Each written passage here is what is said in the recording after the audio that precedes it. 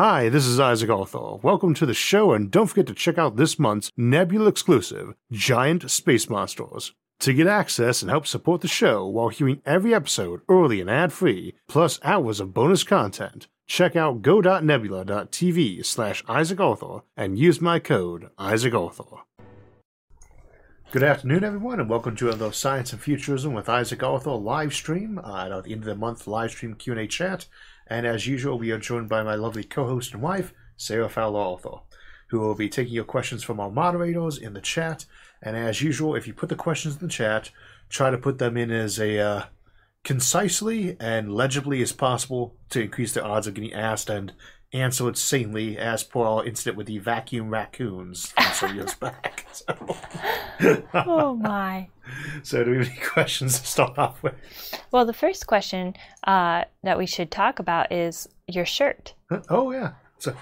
So for those of you who didn't notice, I am wearing a shirt that, well, if you're not getting the joke, you probably won't get it now, but I did turn 42 last week, and this is the birthday present, or one of the birthday presents my wife got me, and she's a very awesome person. So, obviously, I'm a big Douglas Adams fan, and of course, we all know what the secret to life, the universe, and everything is. And I tried to convince myself this time around that I'd actually turn 42 and stay there for a few years, unlike before, because I've been 26 for some years. And sometime on my 10th, 26th birthday, I decided to be mid-30s for a bit. Now I'm 42, and I'll stay that way for 10, 12 years, probably. So. Oh, well, we'd like to welcome to the live stream today the first few people who said hi. We have Silver Johnson, player 67543, Century 22, Hexalus Armaeus, and something that I can't read that is very long and random, but says hello. People do have the most interesting usernames sometimes. Sometimes. So the first question here is actually from Timothy Kuiper, and he says, since the James Webb Telescope is an infrared telescope, are the pictures produced basically a Photoshop image created from raw data? Almost every deep space picture you see is, I think Photoshop would be the kind of way of seeing it. The Space Webb Telescope, unlike Hubble, does not look in a frequency that you and I can see with our eyes. It would be looking at, I think it's 0.6 microns to about 30 microns, and that would correspond to about 20 times hotter than the human body is in absolute Kelvin. No, that's not quite right. To about half our temperature. So you'd be able to see relatively cool planets, and then dimmer stars, red dwarfs, things like that. Not that you don't pick up normal stars anyway, but you're not looking at anything with visual light coming out of it. So when I was interning with the Air Force way back, when I was 19 or what it was, we had this nice little infrared viewer that you could set the temperature range to, the frequency range on top and bottom at, and you just set to show you that image with like white or red is like the coldest temperature up to black the hottest, and just shows you that range as those colors. That's basically what we're doing here. These are real images, but they wouldn't be visible to your eye. So kind of like if we had something that was intensely one shade of blue but many different shades in that range, we might take that image and Photoshop it so the stuff that was very light blue was green and very dark blue was purple, just to make it more visually understandable. So it's kind of like a radar image, right, of clouds and rain, only we're not looking at water content. Well, yeah, I mean, radar images is actually one of the big ones, and those are usually microwave, but radar is absolutely turned into something that you and I can see. We get to see that on the clouds. Obviously, we don't show them just various shades of white because that doesn't help as much, so we do a color map or, heat maps sometimes for those things. So it's a real image, but it's not one that your eye could see. That's one cool thing about being, say, a post-human is you might actually have eyeballs you could see in that frequency, but you need very large and cold eyeballs to see that. The James Webb Telescope has to operate at cryogenic temperatures in order to actually cryogenic temperatures to be able to actually see these things. So. Well, the next question is going to be from D.T. Finham. Hey, Isaac, in your opinion, to what extent would modern languages diverge over the next 300 years as we spread out across the solar system? I was playing Dungeons and Dragons, or actually Pathfinder, but last night with some friends, and by coincidence, my character did not speak the same language as most of the party, so I was enjoying role-playing basically someone who has a very broken understanding of language and didn't get euphemisms. Which you have so much fun with. But if you've ever read anything like the early 1900s and then compared to like now in English, for instance, there's some big differences. Not just regional in terms of expressions, but flavors. But the language is still pretty understandable. You go back 300 years though, that would be early 1700s. You can still read it, but there's definitely some big differences. If you try to read Old English, pre-Shakespeare English, right? It's almost unintelligible. You can train yourself to read it at speed, but you're not really reading English anymore. You're going to have a lot of language divergence, even inside the same language, right? We've kept that fairly standardized.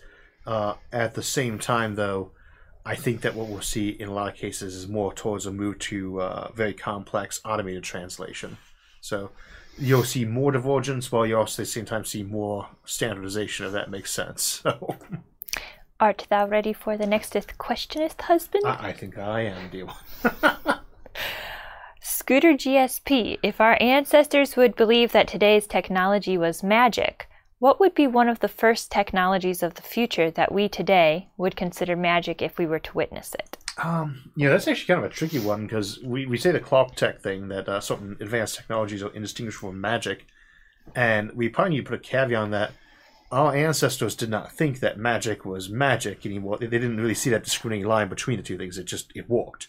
There wasn't things are technological or things are magic. There was things that people who either had done something very otherworldly or who were very smart understood. A lot of the alchemists, as well as the early scientists like Kepler and Newton, they were very into mysticism and arcana and the occult. So you got to keep that in mind.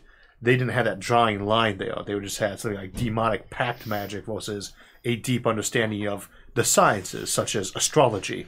It's kind of hard to say what would we think would be kind of like, what would we see right now and say that's magic. And I'm not sure we would be able to do much with that because we are so spoiled on special effects, There's very little that we could actually take in with our senses. I think that would be like, that's impossible. So that's hard to say. At the same time, you're still going to be shocked by any technology that's even 20 or 30 years ahead that you've not seen before. That's a great point. And Nikron says, Hi, Isaac Arthur. Can you recommend a video that details how the magnetic bearings work on an orbital ring? That's a good question. Although I was just thinking, we've been binge watching Jeopardy the last couple of weeks. It's on streaming now. At least they had one episode per season, so we start off like the original episode back from like the year I was born, and kind of walked it forward one season at a time, one episode at a time. And you can watch people's fashions change a lot of the questions you think of from your period. Yeah, their hair. Yeah, my gosh. giant changes of hairspray usage and shoulder pad size and so on. And that is another good example of just, you watch old television. One of the things I love about the classics is just all these little differences in technology because they're showing you the most sophisticated things they have. And it's like, wow, it looks cheap and boxy. Did you mention, so we finally got to the 15th season of Jeopardy. 1998. And it was 15 seasons before they actually were able to pan around and view the audience. Yeah. The first 14, they only showed the guests and the host. And I liked when the old LED lights on the one went out, too. You couldn't see the guy's score because it was like the old broken digital clock thing. Did you forget the question? Oh, the magnetic bearings one, yeah. Obviously, I forgot the question. Do you have any videos on that? We've not done one on magnetic bearings. I remember with Phil Swan from the Atlantis Project, we were talking about the tethered ring. He was discussing the magnetic bearings option for that a little bit too, because it's a very similar platform. There might be one on there discussing that. That might be something we want to do a video at, but for the most part, no. I don't usually get too much in the weeds on EM stuff. So we have a lot of technology questions today. Albert Jackinson, welcome back to the show. Good afternoon, Isaac and Sarah. Advances in everyday technology, such as BCIs, are often discussed. But what advances are in store for scientific instruments, such as drills, microscopes, 3D printers, etc.? That's a really good question, especially on the 3D printers one. There are certain limitations as to what you can do with 3D printing that are at odds with our desire to have things like the Star Trek replicator. One of those is the sticky fingers problem. Another is just how do you make something that's actually storable. This probe could be one atom across. Good. And it will snap like something that's exactly one atom across would. You get a lot of reuse on these things. And tiny little machines are not very durable, and that's probably why viruses are about as small as you get with these things. Compared to like a cell, which is much bigger. I would say, in terms of digital instrumentation, ones you'll see that are a lot bigger will be ones that are built into your phone. That would be your horizontal things for people having on them. I would say, and if anyone knows how to do this, you'll probably be the next billionaire if you get it working. A phone app that could scan your foot size, right? Your foot size and shape, right? So that you could just go ahead and put that into Amazon, same as you do like your car type or whatever it is, or your clothing size, and it knows your custom foot size. And instead of going back to like the classic cobbler, it mails you the shoe that fits you perfectly, right? As opposed to your 9.5 wide or whatever it happens to be. That's my shoe size. That's the kind of things you see in someone's phone. The ability to scan yourself and have your current exact food, size, right? You're making faces at me. Yeah, okay. Sometimes my wife gives me cues. I didn't know what that was. Some will like speed up, get to the next question, get on with it, and there are others you're speaking too quietly. Yeah, I think that's the cutoff signal for stop answering the question, but I didn't get that one. But those are the kind of instrumentation ones. When your phone can scan your temperature, right? Then it can also start warning you if you've got like signs of flu. It'll be able to tell you right away. That's the tiny little instrumentation things that make big difference. For the other ones, that's a little harder to say. You got options for like multi-tools that are made of memory metal that could turn into a different type of tool. That would be an option for something you might have in the garage or even on your person. Your sonic screwdriver equivalents. Well, those would be pretty awesome. But for scientific instrumentation, probably just weird or strange or more expensive and more touchy, because it seems like every generation of high-end scientific equipment falls in that category. The next question is from Dara Cloak, and thank you for the super chat. Do you think the Neanderthals would eventually have built radio telescopes if Homo sapiens never emerged? The kind of question there is, do you think that this piece of technology or this, if Columbus hadn't sailed the sea, right, or something along those lines, who would have done it next? And you say, well, maybe it would have been funded out of England, right? Maybe it would come out of India or China. And you can play that kind of what-if game on that. And the question you always ask is technology an inevitability for an intelligent species at that level? If Europe had, sank into the sea magically, would one of the other cultures have caught up? And my assumption is yes. In terms of technology, I think that's the way these things tend to progress, though it can be kind of iffy. Like the Mesoamerican culture never got beyond the Neolithic level in a lot of ways, even though, in terms of like no metals, right? They have pottery, but no metals. But at the same time, they picked it up almost instantly. So that kind of tells you, it's just, is there some trigger that sets that off? I have difficulty thinking that Neanderthals wouldn't have gotten it at some point, but we don't have enough on their brains, right? We don't know what their brain structure are like. Modern humans all have the same brains for all practical purposes. Neanderthals would be slightly different ones, but all we have is a skull.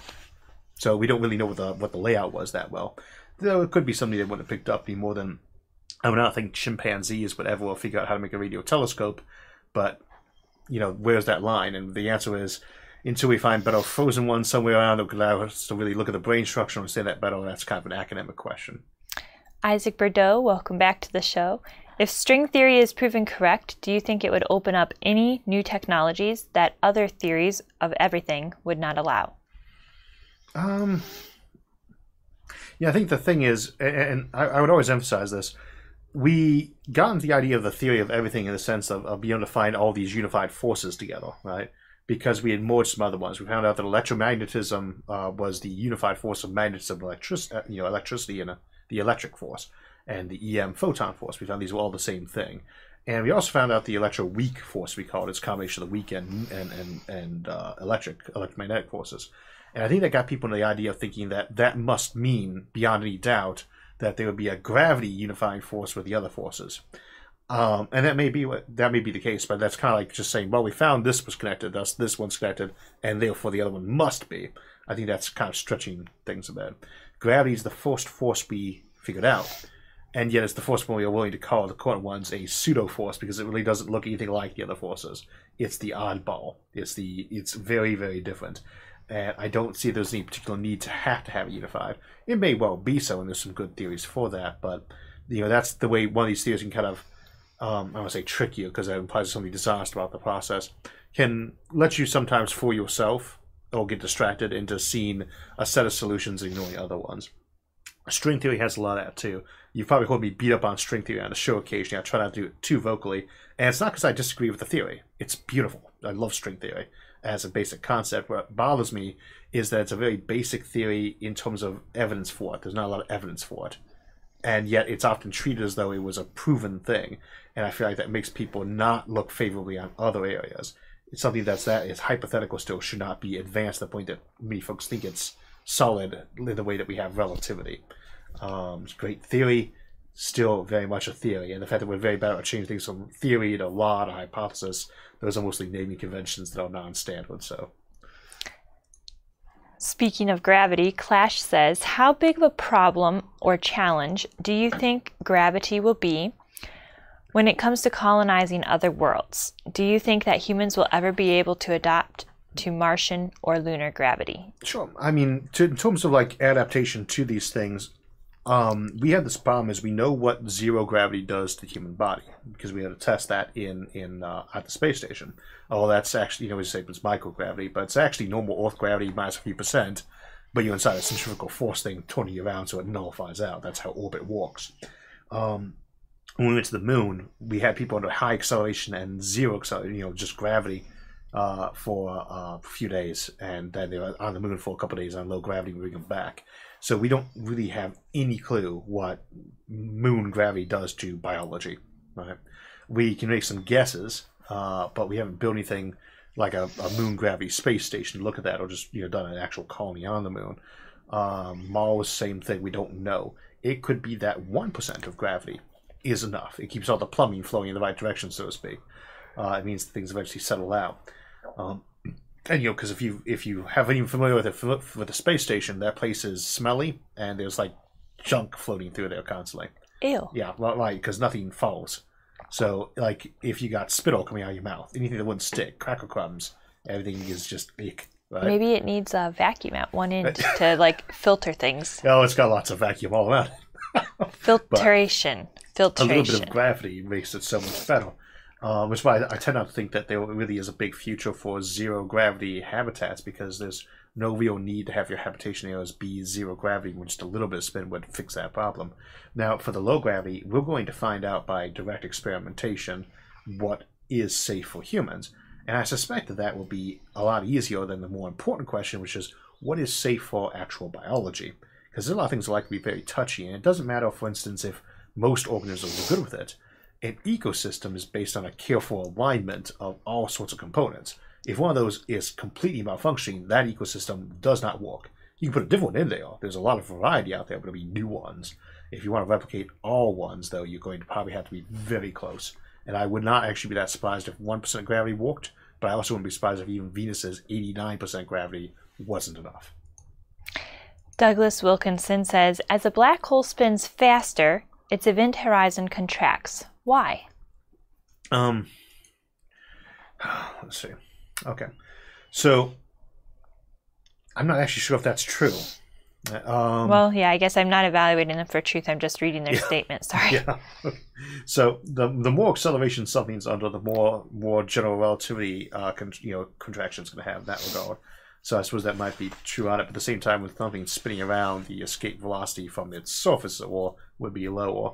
So I think that might be very dependent on the circumstances. An identical black hole spinning faster, if that was all that changed, I think would probably... Well, let's leave that one academic. If anybody who is a better astronomer than me happens to be online, feel free to answer if that definitely is or isn't true. There's a question that comes up sometimes, things like neutron stars, is if something has an event horizon combined with like a neutron star that's very close to black hole mass, right? Very close to there. If I pushed it just a little bit faster so its relativistic mass increased, or because it's moving away from me, it would have a higher speed of light for me to actually get away from it to reach my eyeball, would it appear as a black hole? And those kind of questions get to be that very difficult part to intuitively explain area of general relativity that I'm thinking, I'm about Sean Carroll. I almost said Steve McCare because he's a friend of mine. Sean Carroll has some very good answers on his blog about. You probably know him. He's a very popular astrophysicist. But I remember he had a very good one on that topic, if memory serves. So Sean Carroll, great guy to listen to for this blog post on those. Nulano says, what's the most efficient way to pack a large amount of living area in a small volume? Would it be a large shell world or something like a Topopolis coiled into a giant yarn ball? in the end of the day, your limitation is about how much heat you're dumping out. And that can be non-obvious because it's not just treating it like a sphere. At a big scale, you almost have to treat it just like the surface of a big sphere, but you have crinkly surfaces or materials that would reflect away that frequency of radiation. So you've got a material that's reflective to the frequency of light that, well, say 12 microns, the frequency of infrared light that humans and human temperatures give off. If you had a material that was reflective to that frequency, you could get away with packing things in a little bit tighter. But only to a certain point, because most things aren't truly reflective. And after a few bounces, it gets absorbed. So basically, a sphere is your real limitation on that as your density, how dense it is going to expand. You got that sphere. But you can make a very good case for a Topopolis. It will depend a lot on the actual size. The Topopolis has the cool thing that it is buildable. I would actually tend to guess it's like a rug mold, only it isn't more of a hexagonal cage system around a star. That might be better. No. Or Buckyhabs. See the Megastructurals Compendium episode. This reminds me, I was thinking about this as sometime after November, we should do the Fermi Paradox Compendium again. I should redo that one, and we should have, because it'll be long, or you do need some voiceover on that. What do you think? We can discuss it. Okay. So for those who didn't see the Megastructural Compendium, when it got to be almost 2 hours long, I knew it was going to be long from the script. I asked Sayo if she'd be willing to help me record things, just so we alternate the entries and save my voice a little bit there. And I think if I redo the Fermi Paradox Compendium or the Spaceship Drive Compendium or the really big compendiums, it just gets longer each time I redo them. It might be nice to have some alternating voices. Maybe we should ask people if they actually liked having multiple narrators. I think almost everybody said yes in that, though. It might be because some of the folks are like, wow, I can actually understand this voice. He doesn't have a speech impediment. But well, when you focus on it, you do really well. Oh, when I'm not, though, which is most times. So. Boris Sardikman. See, I can't pronounce it either. Sorry. Nice person. I apologize. Good night. Do you think humanity can develop a Gestalt consciousness or group mind in the future? If so, how and why? I don't think that humanity as an entirety would ever do that, but I certainly think certain groups might. Do try various options like hive minds, networked minds, etc. Though there's a lot of a difference on there. There's a character, was it Belisarius Cull, from the 40k setting from the Mechanicum, Majos Belisarius Cull, who's got a Gestalt a consciousness, and actually one of the best books in that setting that really rises above just setting books was the what's it called, The Great Walk by Guy Haley that features him, and that one actually has a treatment of how Gestalt consciousness emerged in his particular case. I don't know if it would make as much sense to you if you don't know the 40k lore on there, but I was kind of impressed with that book. Now the flip side of that is, how does something like that emerge? And there's so many different ways that it could emerge, because when we talk about various unifications of existing brains, you could have people networking their brains together, you could have copies of your own on there, you can even have options where, like, I decide I'm going to get married to this person and we're both going to share our 4th grade memories onto each other's brains. So that's permanently part of that person. It's you have one person. Or you can even have things like that. You could have someone who said, I'm sending out copies of myself to all these distant stars, and when they come back together, we're going to compress their memories and feed them all into each other's heads. And you see something like that in House of Suns by Alastair Reynolds, which is another phenomenal book. So there's so many ways that could arise, but I don't really think, I don't want to have my brain mixed with anybody else's per se, and I suspect that most of us would not, or would not want anything too deep if we did. So I don't really ever see that being something humanity did. That seemed to be a big craze out of like the 60s and 70s of the human hive mind, but I really don't think that would be something I personally You mean it was do, so. all something coming out of Star Trek? Well, yeah, well, not, they actually predated Star Trek to some degree. They seem to be really, really into that. Yeah, there's a lot of folks who very much like that particular concept of the hive mind. I would not want that, though. But so I would see that as something that happened a lot, but at a smaller scale. Brian Van Buren, is there any reason to build Bernal spheres instead of O'Neill or McKendree cylinders? Happy belated birthday. Yeah, I would say honestly no. The Bernal sphere was really popular because it's kind of the original, and for those who didn't know, what we call an O'Neill cylinder, also called an Island 3, was O'Neill's third design. He done the original Bernal sphere from like the 30s that Bernal would come with, and then he did the second slightly larger form. He's like, let's try a cylinder version, and that became Island 3, the third design. Spheres aren't horrible for that purpose. They really aren't. They're the idea being that a sphere is kind of your most compact thing for surface area and cost, but it doesn't give you, even gravity across the surface, and that seems like a cool option. I could certainly see a lot of spheres being used, but I don't see that as the mainstay. And I think especially given that spaceships do better when they are a lot longer than they are, wide and tall, just because they hit less debris, that definitely favors a cylinder setup. And since you really would want your space station to be able to move and have uniform gravity, I think that you would see that a lot more than the sphere. Divide by Zero Get Cake says, if your own personal starship with somebody or somehow faster than light travel landed in your yard, where would you go first? One other note on that while I'm thinking about that.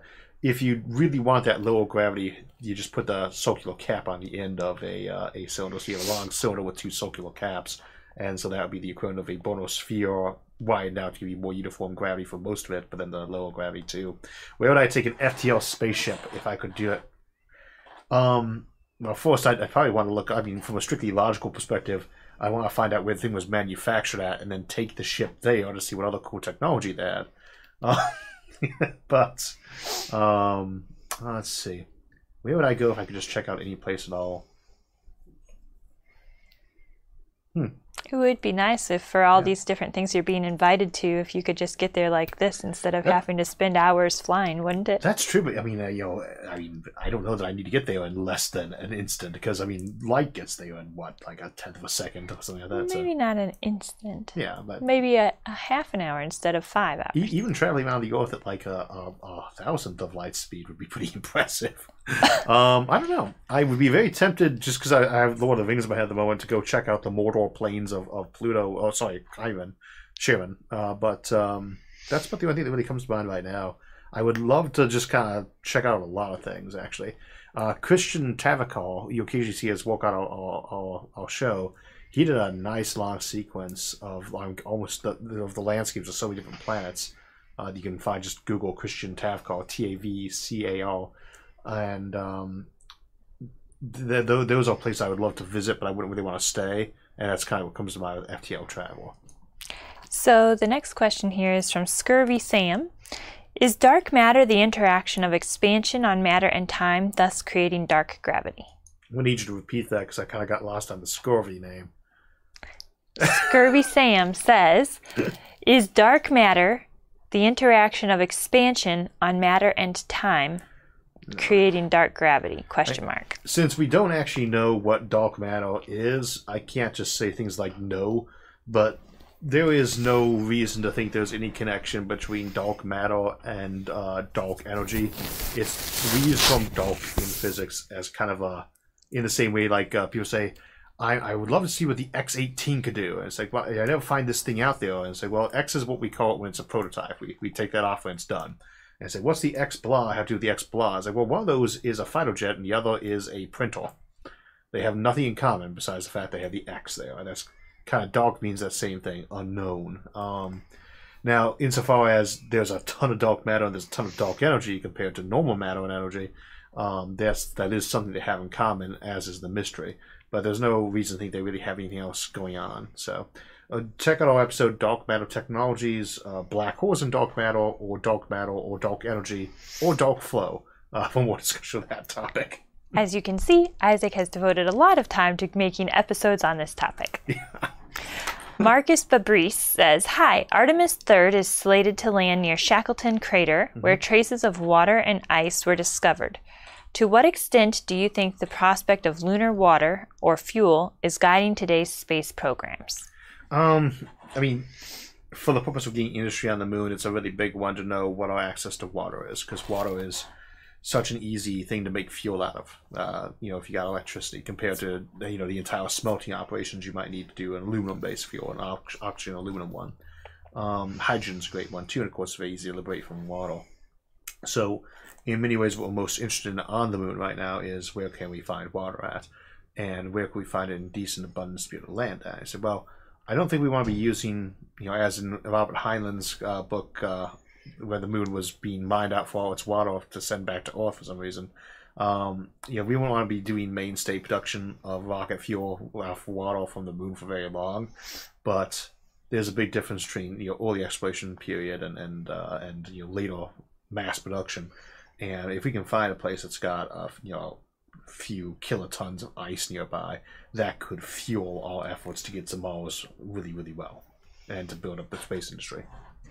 Michael Ines says, what would we need to do in order to protect the process of the local group of galaxies merging and also expanding it to include as many other galaxies as possible? Okay, so the idea there is that our own galaxy, which is, a cannibal, there was, way, way back in the early days, near the dawn of time, there were probably 1,000 or so local galaxies in our cluster. That's, that's right here. And there was a portion of about 30 of them, some of which are really big, like us and Andromeda, and some which are still kind of small, and some which kind of hazily into them. They're all getting smushed together. And think of that as the primary galaxies that the most of the universe's time is going to consist of. As opposed to the early galaxies, at least current we live in, that has a lot of conglomerated ones. Like the Milky Way is like 50 of them. Last I checked, the count was 50 galaxies that we eaten. Everything that's not in that gravitationally pulled cluster, is stuff that's expanding out and is never going to reach each other. So most of the universe's time together is going to be these little conglomerated galaxies of maybe 10 trillion stars, that kind of zone, surrounded by vast, empty nothing. Just no, superclusters get ripped apart. And the question there is, what can we do to make sure that those galaxies, though, maybe just a little bit past us, in terms of what would stay there naturally, come together sooner, or, if they're on that cusp, how do we get them back here? And we discussed that in detail in the Fleet of Stars episode. I would say you could probably ramp up the naturally occurring 30 galaxy chunk we have here to probably close to 1 million, in terms of just using classic Shikata thrusters and a few of the upgraded versions we discussed there, like the Kaplan thruster. Reverend RV says, do you think the Cambrian explosion is a great filter? It is said that intelligent life developed early on Earth. Do you think it's a filter at all? Would another perfect world need a Cambrian explosion? This is a hard one to answer because my usual bet is that eukaryotic cells is probably the other one. That's one that John Michael Godier and I both share, as we tend to think the big one for life on Earth would be eukaryotic cells. But you can point to an awful lot of them, and here is the issue. We know so little about the actual composition of the planet back in that era. It is a big question mark. We know way more than we used to. It's amazing what bits of information we've extracted, but it's so hard for us to actually look at what that process was with any real certainty. We can look at some things and say, well, based on what we know, it looks like the eyeball evolved 20 different times or 27 different times that we know of. And same for multicellularity. And probably more than that if those are just the examples we found real fossils of. Or fossil lines on. Such being the case, we could conclude that those are probably not great filters, or even filters of any real kind, with the caveat that there could be factors on board that made such a thing unlikely to develop once, and once versus 40 times. If once the condition's right, it can do it easily. So we can't rule them out completely, but they're not good filters. The Cambrian explosion sometimes seems like an almost inevitable result, kind of same with like the oxygen situation. But until we really know, when oxygen went from being a waste product to something we breathe, as well as being a waste product, and carbon dioxide became the waste product, until we know more about those compositions, until we know more about what plants look like in their early phase, not just Earth, but other plants with atmospheres on them, it's so hard to really talk for something about what those early filters might have been on life. So it's just hard to say. I think they're a good candidate for one, though. Jamie Russell Christian, Middle Earth. A super chat of $2, and they want you to make a James Webb Telescope prediction discovery. Oh, that's a tricky one. I think it's going to discover an awful lot of Earth-sized planets that are not currently able to be seen by other stuff. That's a very iffy one, but at least the temperature zone will be right. Let me phrase that. I think we'll be able to detect a lot more stuff that's in the habitable zone range, and that's probably the big one to be looking at there. Obviously, there's so much that you can do with that, but it's really more the frequency range that's looking at, and it's a good planet hunter. All right. We had another super chat here as well from James HYI. Thank you for your $20 donation. Just wanted to say thanks to you and all the people working behind the scenes to make this incredible show for us all. You're all the best. And thank you to the Orioneer and Sindri for feeding us questions today and helping with the moderation of the channel. Especially because one of them is in the area, Sydney right now is in the area that's basically getting hit by that hurricane in the Atlantic. So thank you very much for showing up. Yeah, stay safe. Last question before the break here is going to be from Modern Solutions. Hello, Isaac. Using your background in physics and science communication, how long would you go about working towards having globe spanning electricity before 2040? The trick about globe spanning electricity is, can you find an easy way, both economically and politically, to build those kind of big superconducting trunk lines, or even not necessarily superconducting ones, because that's depending on a lot of the materials. But that would be the ideal one. You get a nice mass-produced superconductor, you have the ability to do that a lot more profitably. But in terms of the actual network, I mean, we already kind of do have a global energy network. It's just it could use improvement. But I think that the way that I would go about that is just kind of be pushing that constant idea of energy diversification. Solar is making progress. It is so close to being that tipping point energy that's going to actually lower energy costs. But at the same time, even then, it's nice to have that diversity of energy. So I think I've made it pretty clear I'm a big fan of solar, of nuclear, and of hydro when you can use it, but I don't think any of the power types should be discarded. There are times when geothermal is just perfect for the job. And until we get much better batteries, there are circumstances where it's very nice to have hydrocarbons. There are hydrocarbons you made in a lab that are technically carbon neutral. We'll see how that stuff emerges as the economics shift. But all right, it's time for us to go to our intermission break. We'll see you in about 3 or 4 minutes. So you might have noticed that our live stream usually has a schedule of recent and upcoming episodes flipping around while I'm talking, and one of those was on our upcoming episode on colonizing planetary rings, and was partially inspired by the illustration Ron Miller did of J1407b for NASA that a lot of folks refer to as the Super Saturn because they are so enormous compared to even Saturn's immense rings. I'm guessing it's a topic that interests our audience since a post comparing those two planets, J1407b and Saturn, was our most popular audience-posted topic on our Reddit forum last month. If you didn't know, SFIA has dedicated forums on most of the major platforms, and our Facebook, Reddit, and Discord groups are the largest, each with thousands of members. So if we don't get a chance to get to your question today, those are great places to ask questions and talk with folks about these topics we discuss on the show. I'm often there on those forums myself too, but it varies on how busy or crazy life is. We always link the forums in the episode descriptions to make them easier to find, and that's one thing I love about social media. It helps you find the 8,000 other people who share your deep interest in an arcane topic, when in a population of 8 billion, that's only 1 in a million people. Incidentally, during last month's livestream, the question came up about special and general relativity and how much time slows spaceships down or speeds them up as they leave our gravity well. We had a follow-up question on that in the comments section afterwards, asking about the GPS devices specifically. They had heard that we adjust the time on those, but they weren't sure if that was a special relativity or general relativity thing that we had adjust for. The answer is both. Gravity slows time, and things moving fast have slowed time too, and it's the net potential energy needed to escape an object's gravity that controls the time dilation. So in the center of Earth, time runs slower, even though the force of gravity there is 0, as everything around you pulls equally in all directions. It runs slowest in the center of our Sun, and as an example, folks looking to predict supernova would need to factor in that slower time at the core of a star in terms of fusion rates, as well as the effect of being closer or further from the galactic core, where time runs slower yet. Very, very loosely, you can calculate how much time is dilated by gravity by knowing your escape velocity from that object and plugging into the normal special relativity Lorentz equation as your velocity.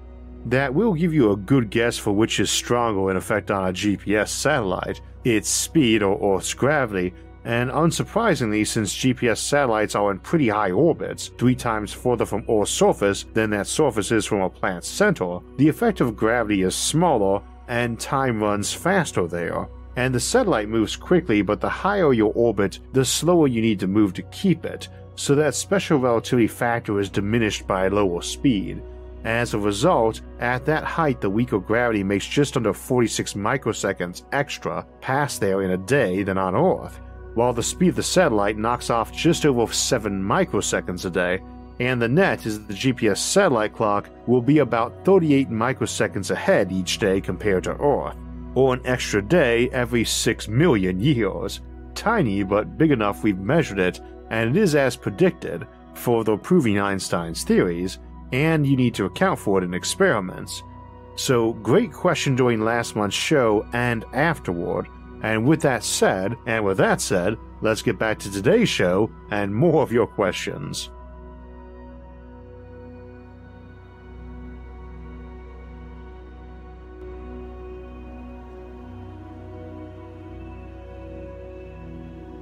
I should probably, we're all getting pinned back up with cameras and microphones.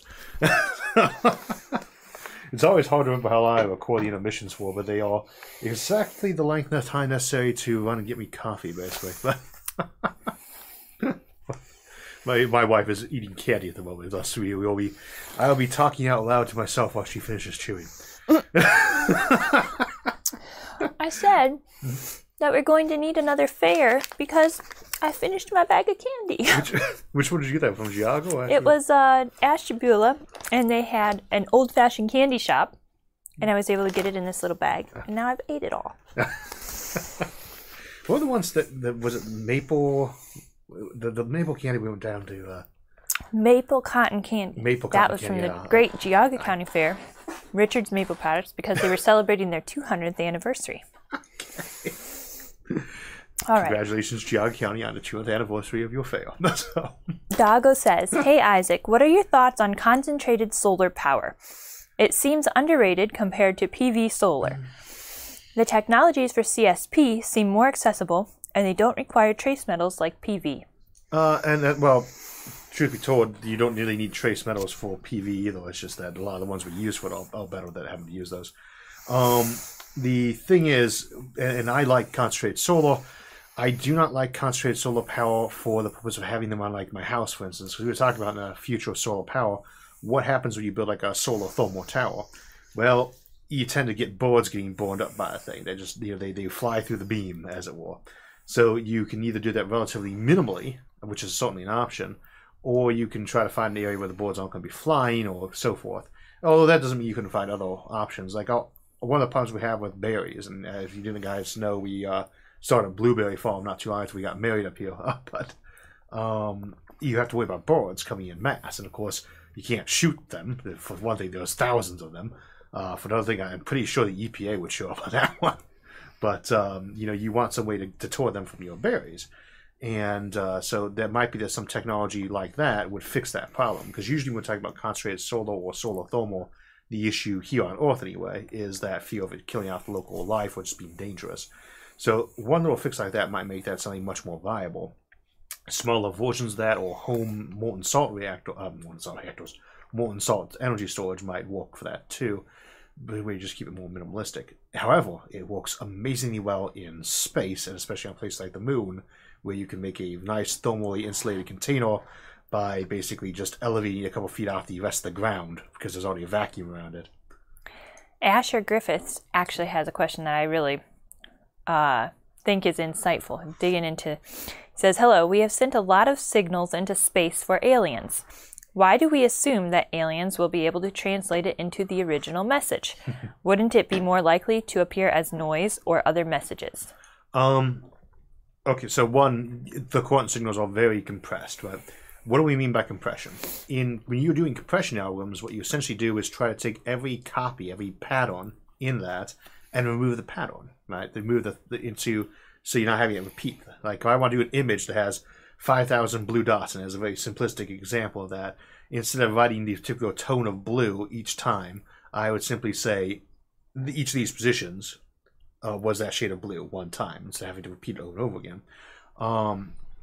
And that's an example of how you do a compression.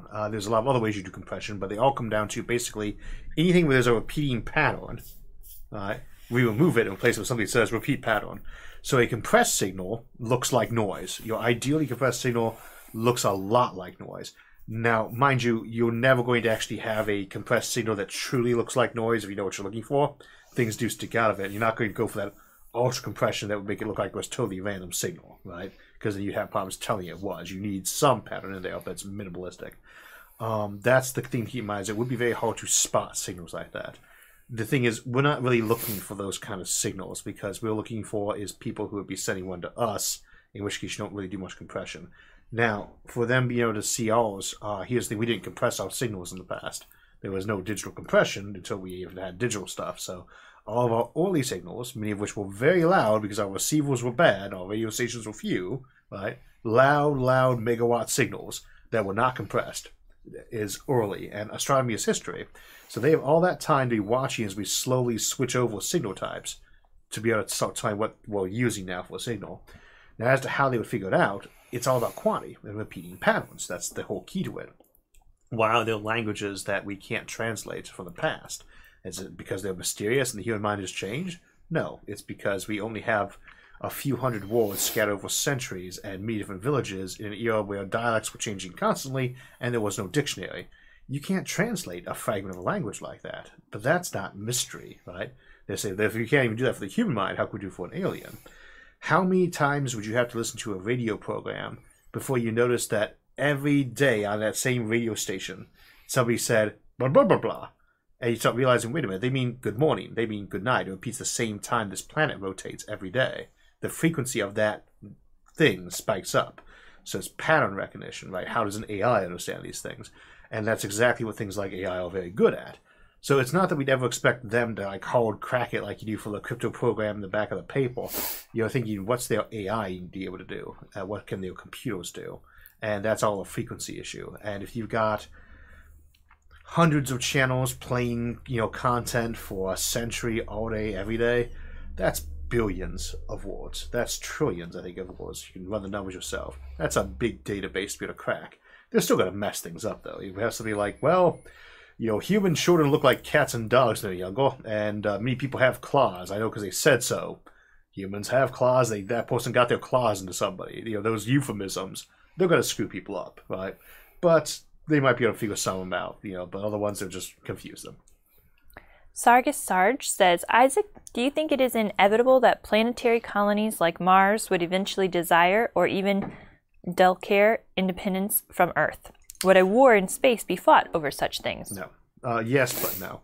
We always talk about how one day Mars is going to be a broken off colony from Earth. Well, here's the thing. You probably are never going to have a Mars splinter colony from Earth Gov, right? Because there are 200 plus governments on this planet, many of which are made from federated governments, and whether it's like a separate colony owned by a corporation from the get-go, or it was funded by, say, the United States or China, what you have is a Mars colony that is Chinese, 100 miles away on Mars from someone that's American, the other one that's Japanese, the other one that's started by Musk Incorporated, whichever, all there. Who are they rebelling from as a group? Is the one that's upset with the U.S. just going to happen to convince its UK neighbor that it should also rebel from the crown? And that's unlikely to happen simultaneously. Plus, and here's a big one, your neighbors are people you have the most in common with. And that often includes reasons why you dislike each other. It's generally easier to get along with the people who are far away that you don't have that much in common with. The other thing to keep in mind is we show some colony of like 10,000 people decide to be its own independent nation. That's certainly possible. We have countries that are that small, but the United States has 300, I don't even know how many, 300 some million people right now, divided into 50 states, and divided into something like 3,000 counties.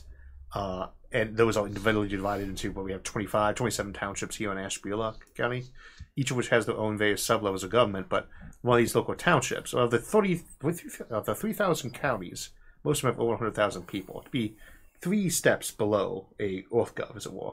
Then you got a township of 10,000 people, right, or 2,000 like the one we're in. That's bigger than most of these colonies we see in these shows. That's a lot to be saying, well, you know what, that's enough people to have our own justice system. You know, so I think you would probably see something more like, we are tired of being part of we're tired of being a territory. We want to be part of a state. So we're going to apply to be part of the Mars state, or we're going to apply to be part of Wyoming, or we're going to probably be part of this county.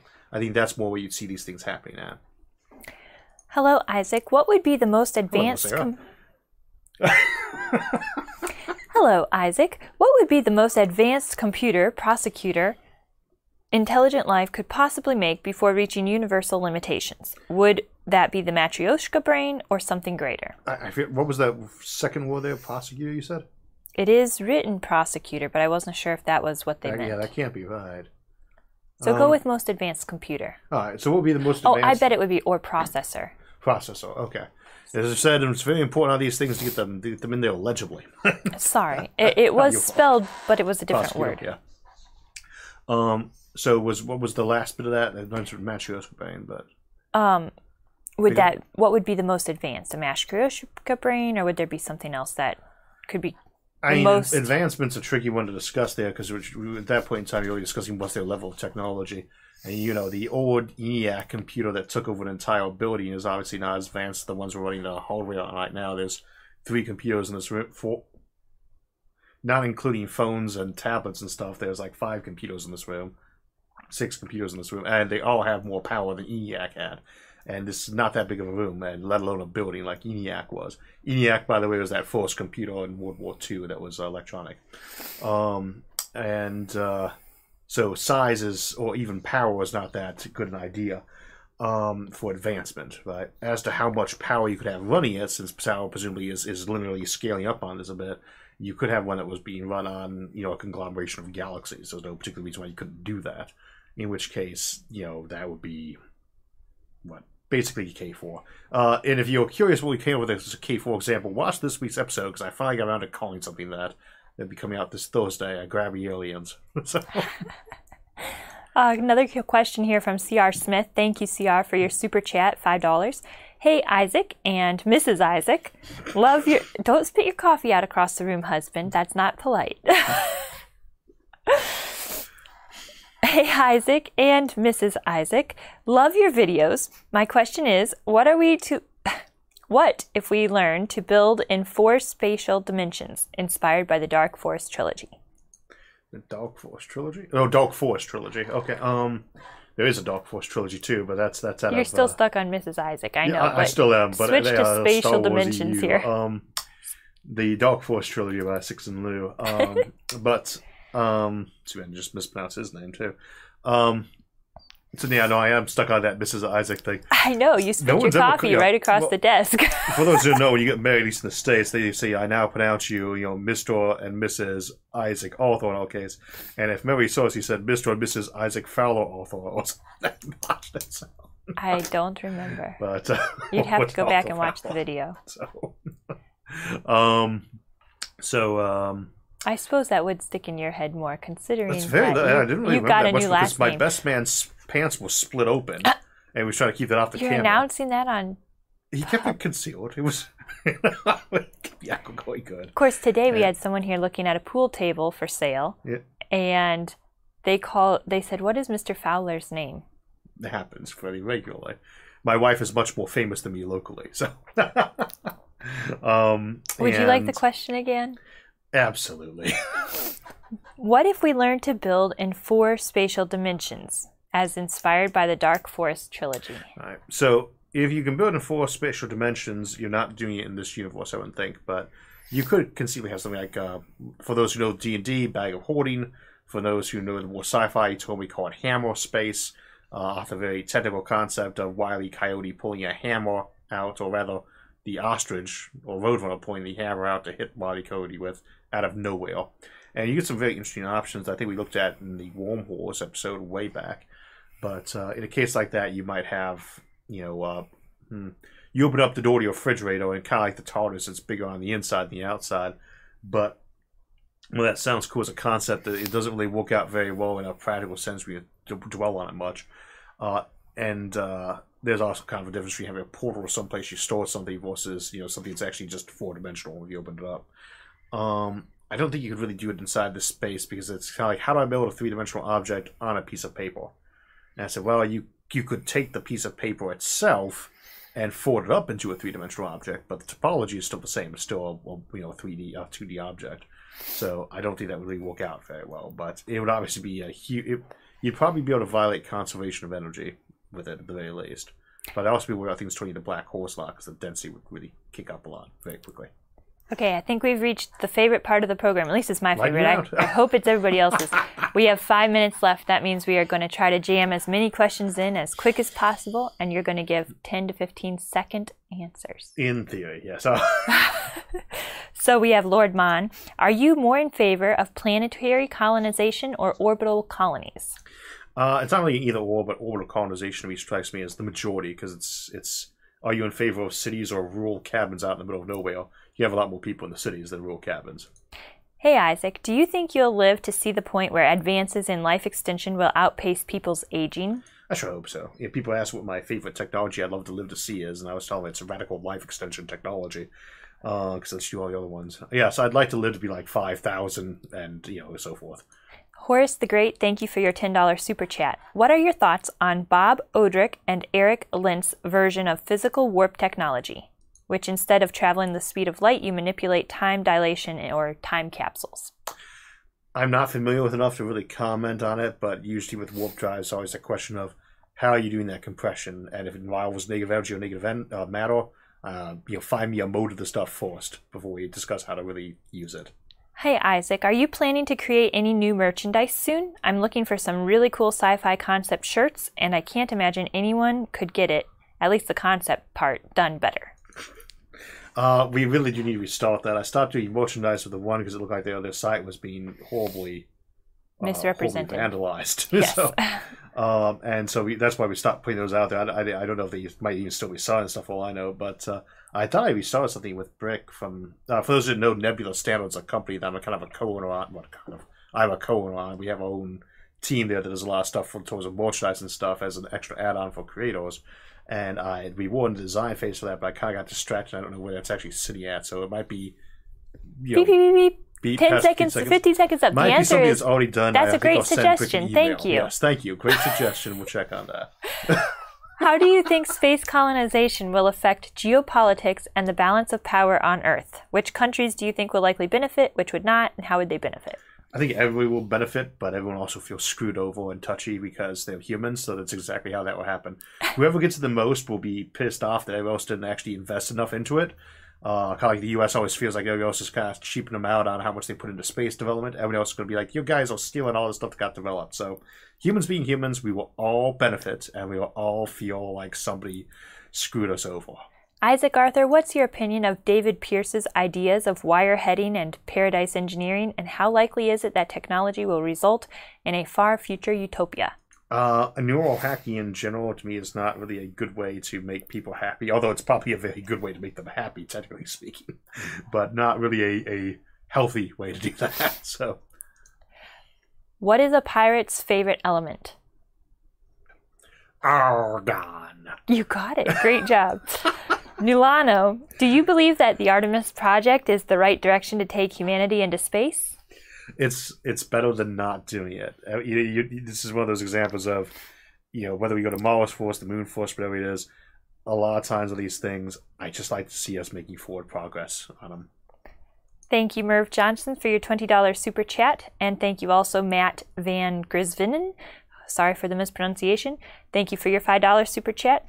Isaac, you're very creative. You cannot think of any way to cheat the heat death of the universe? I didn't say that. I can't prove there's any good way to do it. There's a lot of ways you could potentially cheat it. I thought we looked at a couple of those in the postponing the heat death of the universe episode, or maybe it was Ion Stars. But proving it's another story. Isaac Arthur, NASA says Saturn's moon Titan is covered in oceans of oil, more than exists on Earth, and deserts of plastic. It didn't come from fossil fuels. Should we reassess if all of our oil is? I believe that's from fossil fuels. Well, on the one hand, we tend to have a somewhat naive notion of how fossil fuels are formed in the first place. They're not dead dinosaurs, mostly. But methane is the most common hydrocarbon on this planet, and you can burn that as fossil fuel, obviously, if you would like to think of it that way. Methane's insanely common in the universe, and you can burn it just fine. But it's not necessarily the same thing as some of the other ones. There's a lot of formative processes that can turn out. You can make these things in a laboratory. It's just that it takes more energy to make them than you get out of burning them. So, for instance, if you really want to have a gas-burning engine, you can use nuclear power to create gasoline, you know?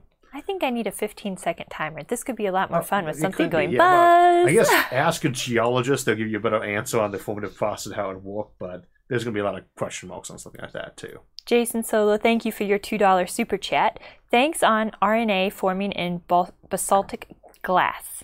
Say that again. Thoughts on RNA forming in basaltic glass. If that actually is something that happened, please send me the link because that sounds cool. What do you think about cars and roads on the moon and asteroids? Would they exist in anything more than a limited capacity? Would personal cars exist or car space elevators? I think whenever you have like a tram system, you wouldn't have personalized ones. That's too much of a traffic issue. You know, if you're sharing a line like that, though that maybe not. But cars, yeah, I think it'd be spaceships. That really the difference there is, it's so easy to build a spaceship on a low gravity place. It's just keeping the thing airtight. So yeah, it's more I think more like a personal plane, but it actually work. Yeah. What when do roads probably less common though, except inside a habitat. Are you ready? Yes. No. When do you think we'll reach the level of nanotechnology described by Eric Drexler in Engines of Creation and The Diamond Age by Neil Stevens, such as Diamondoids and other compilers? I think, and again, because Drexler discussed quite a few levels of that, so to speak, great book. But I think the key thing on that is we don't know if that's going to be something we get like next year. Because someone's like, I found that one little clever thing to turn that key, and now within a couple of years it's maxed out. We got the super technology, or one of those things that we just never really get to because it's not that practical. I expect nanotechnology to be a big factor in our life, probably in the next decade if it's not already in there. But to the point that we often see it in sci-fi, longer, maybe even never to some of those degrees, but longer. We have a super chat from Pewter Hacker. Thank you for your $20 donation. With Spin Launch recently receiving $71 million in investment, and with new architectures such as the tethered ring, do you think that active structures are poised to gain some traction? I hope so. I think there was questions whether or not to do some more episodes on active support launch systems, because there's a few other ones like Spin Launch that are gaining momentum. One of the cool things about SpaceX is it got us really doing well with reusable rockets and getting flights down. One downside of it is it kind of pushed away from some of these support structures like the like Tether's ring, like orbital ring. So I'd love to see more on that because I don't think the answer lies with one or the other. But anything that gets funny into those is great. I can't tell you which one's going to turn out to be more economically sound in the midterm, though. And besides rotating habitats, what do you think will be the most common megastructure? Giant space gun. Power collectors, but yeah, giant space gun sounds cooler. I think that's actually the end of the questions that I have posed here, wow. And we are at a little after 5 o'clock, so that was a longer than 5-minute lightning round, but I'm going to say some of those questions went longer than 15 seconds. Probably. All right. So I think what are we doing now? We are going to go get some foam board for the bees to winterize them. We are going to work on winterizing the bees, and hopefully that will go smoothly and no stings. Yes, and keep them moisture-proof, because bees don't like that. We keep bees. So Really? we're going to go ahead and sign off there and think giant space guns that shoot bees. That's a scary thought. I would think more like a space elevator with the bees going up it. In fact, all right, don't click off. I had a thought. So I went to a bee festival last Saturday, and they actually had a bee space elevator made out of clear, see-through, like gutter, and they had the bees inside the building, mm-hmm. and they go up the bee space elevator and fly out the top so they don't sting people. That seems like a kind of neat idea. Now, if they can make one that's 10,000 kilometers high, that would be even cooler. All right. We will see you on Thursday for our episode Grab Your Aliens. And in the meantime, feel free to check out any of our many other episodes, which is now like 350, 300, whatever, many hundreds of episodes. And remember, what's the answer to life, the universe, and everything? 42. Happy birthday to